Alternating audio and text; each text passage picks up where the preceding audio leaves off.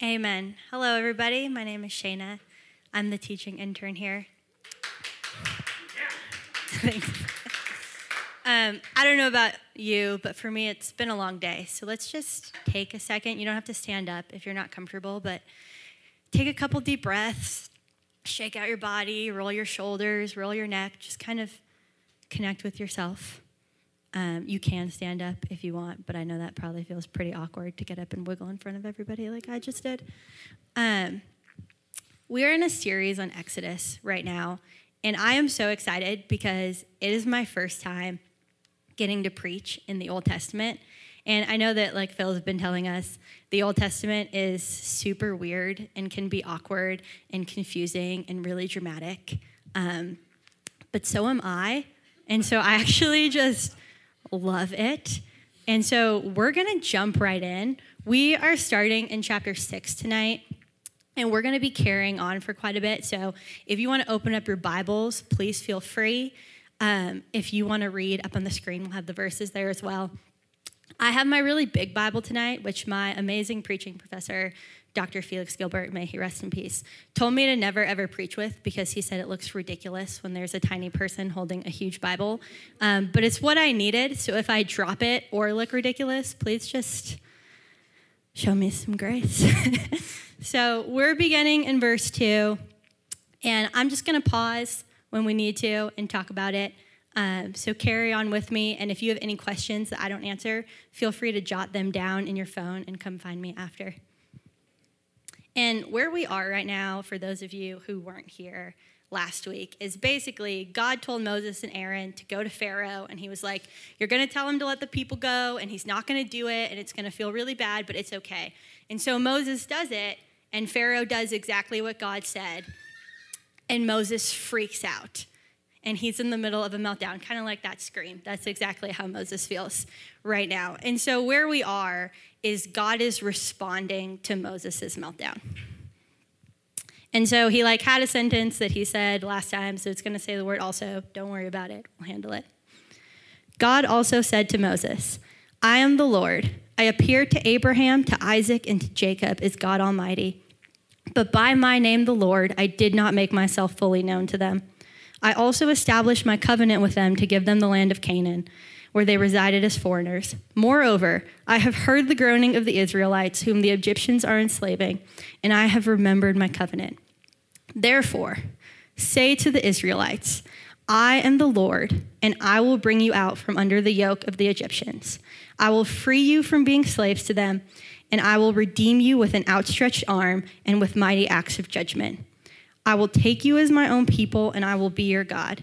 Then you will know that I am the Lord your God, who brought you out from under the yoke of the Egyptians.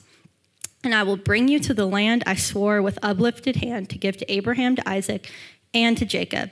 I will give it to you as a possession. I am the Lord. So basically, right, Moses is having his meltdown, which I totally get. I'm a drama queen. I swear every time anything goes wrong, I have been known to throw myself on the floor in utter tragedy. So that's what Moses is going through. And God comes to him and he's like, hey, Moses, actually what you're going through right now is, number one, something I told you was going to happen. Number two, it's a part of a story that began hundreds and hundreds of years ago.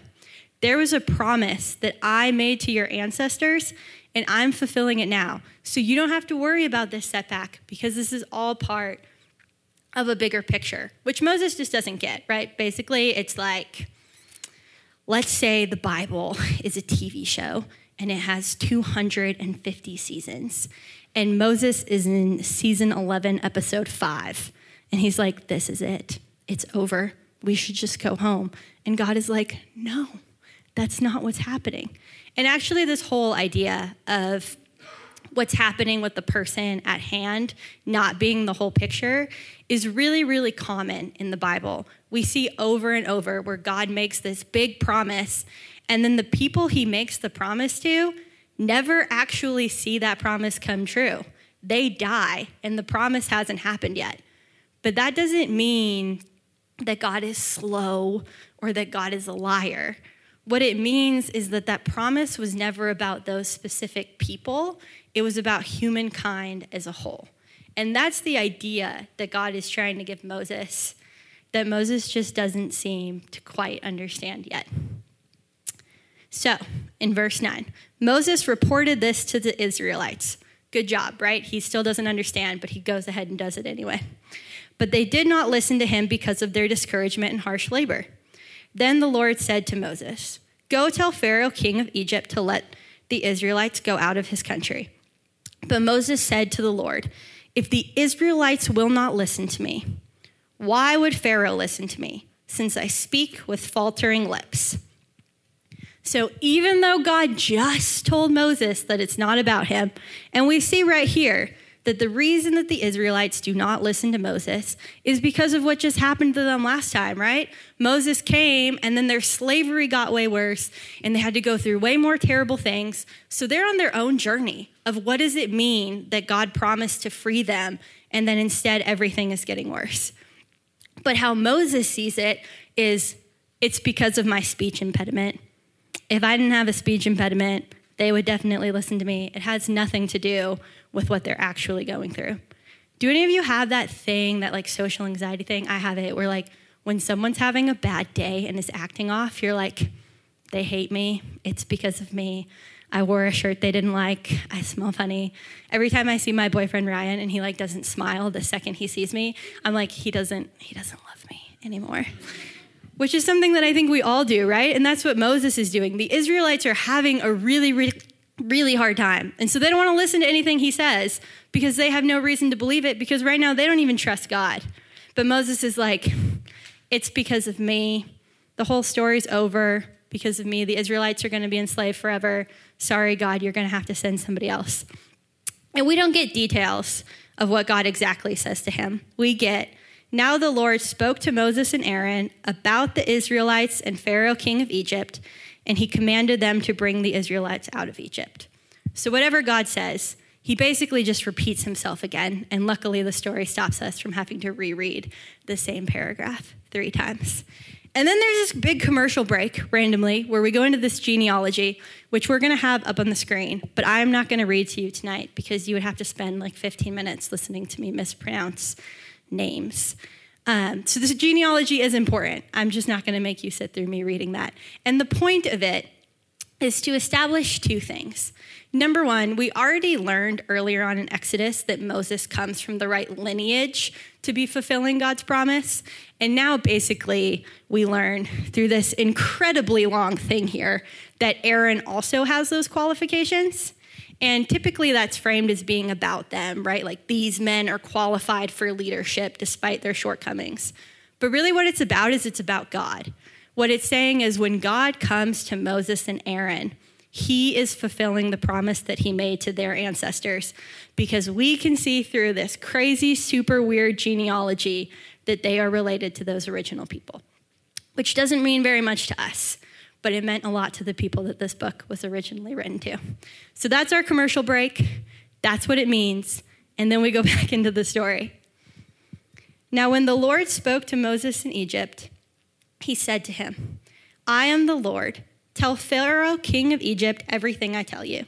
But Moses said to the Lord, "Since I speak with faltering lips, why would Pharaoh listen to me?" Then the Lord said to Moses, "See, I have made you like God to Pharaoh, and your brother Aaron will be your prophet. You are to say everything I command you, and your brother Aaron is to tell Pharaoh to let the Israelites go out of his country. But I will harden Pharaoh's heart, and though I multiply my signs and wonders in Egypt, he will not listen to you. Then I will lay my hand on Egypt, and with mighty acts of judgment, I will bring out my divisions, my people, the Israelites.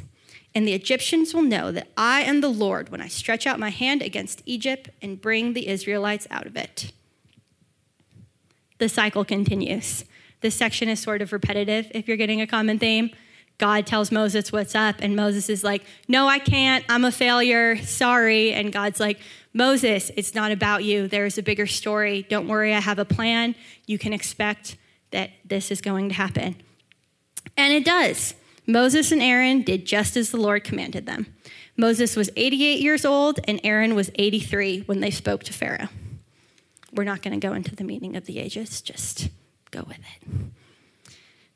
The Lord said to Moses and Aaron, when Pharaoh says to you, perform a miracle, then say to Aaron, take your staff and throw it down before Pharaoh, and it will become a snake. So Moses and Aaron went to Pharaoh and did just as the Lord commanded. Aaron threw his staff down in front of Pharaoh and his officials, and it became a snake. Pharaoh then summoned wise men and sorcerers, and the Egyptian magicians also did the same thing by their secret arts. Each one threw down his staff, and it became a snake. But Aaron's staff swallowed up their staffs.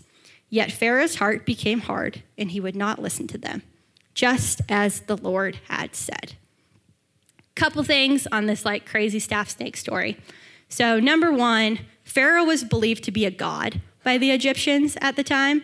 Literally, they were like, this man is a god incarnate walking around among us. Number two, his staff was his symbol of power, king of the hill status. And then number three, the snake, which was actually, it's more of a sea monster, which is way cooler than just a slithering little snake, It's this really cool Leviathan. It was his spirit animal, his symbol of power that he had on his hat.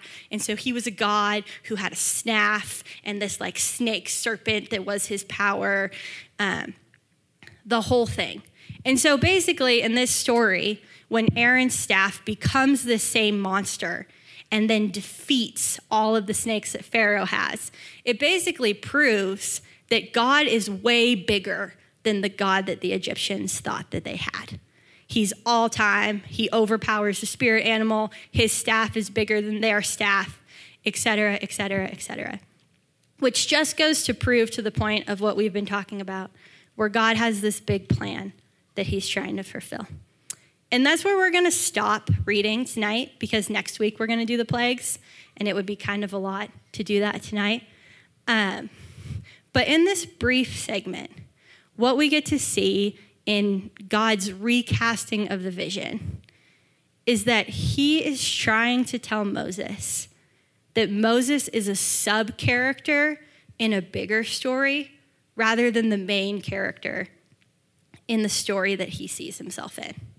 And that's actually kind of what I love about the Old Testament, because a lot of the times when we hear about Jesus, right, we're there was humanity and humanity was awful, and so God sent his son, and then his son died, and ta-da, the end. And for people who haven't really heard about God, that can be super confusing. But the Old Testament is actually this really cool story of God's interactions with humankind and all of the ways that he tries to save us and the way that the narrative builds to Jesus. Jesus is a really cool plot twist later, but he's not a separate story. It's all connected. And this moment in Exodus is a moment where God talks to us about what does that story look like and what does it mean to be a part of it. And if it's something that God really, really wanted Moses to know, I think it's just worth asking ourselves if it's something he wants us to know too. I'm the ultimate individualist. Honestly, it's kind of embarrassing to admit that, but I really am. I'm not married. I don't have kids. I'm not close to my biological family. In less than a decade, I've been a part of 5 churches. I've had over 30 jobs. I've lived 20 different places. I don't have a single close friendship that goes back an entire decade. I am very used to and very comfortable with the Shayna Show. All those angsty songs about me versus the world. Those are my jams. And so when I am processing this story, it's been hard for me to picture what does that look like and what does that mean. But actually, Moses is a lot like me. If you were here for the early weeks when Phil was telling us about Moses, he went through a lot.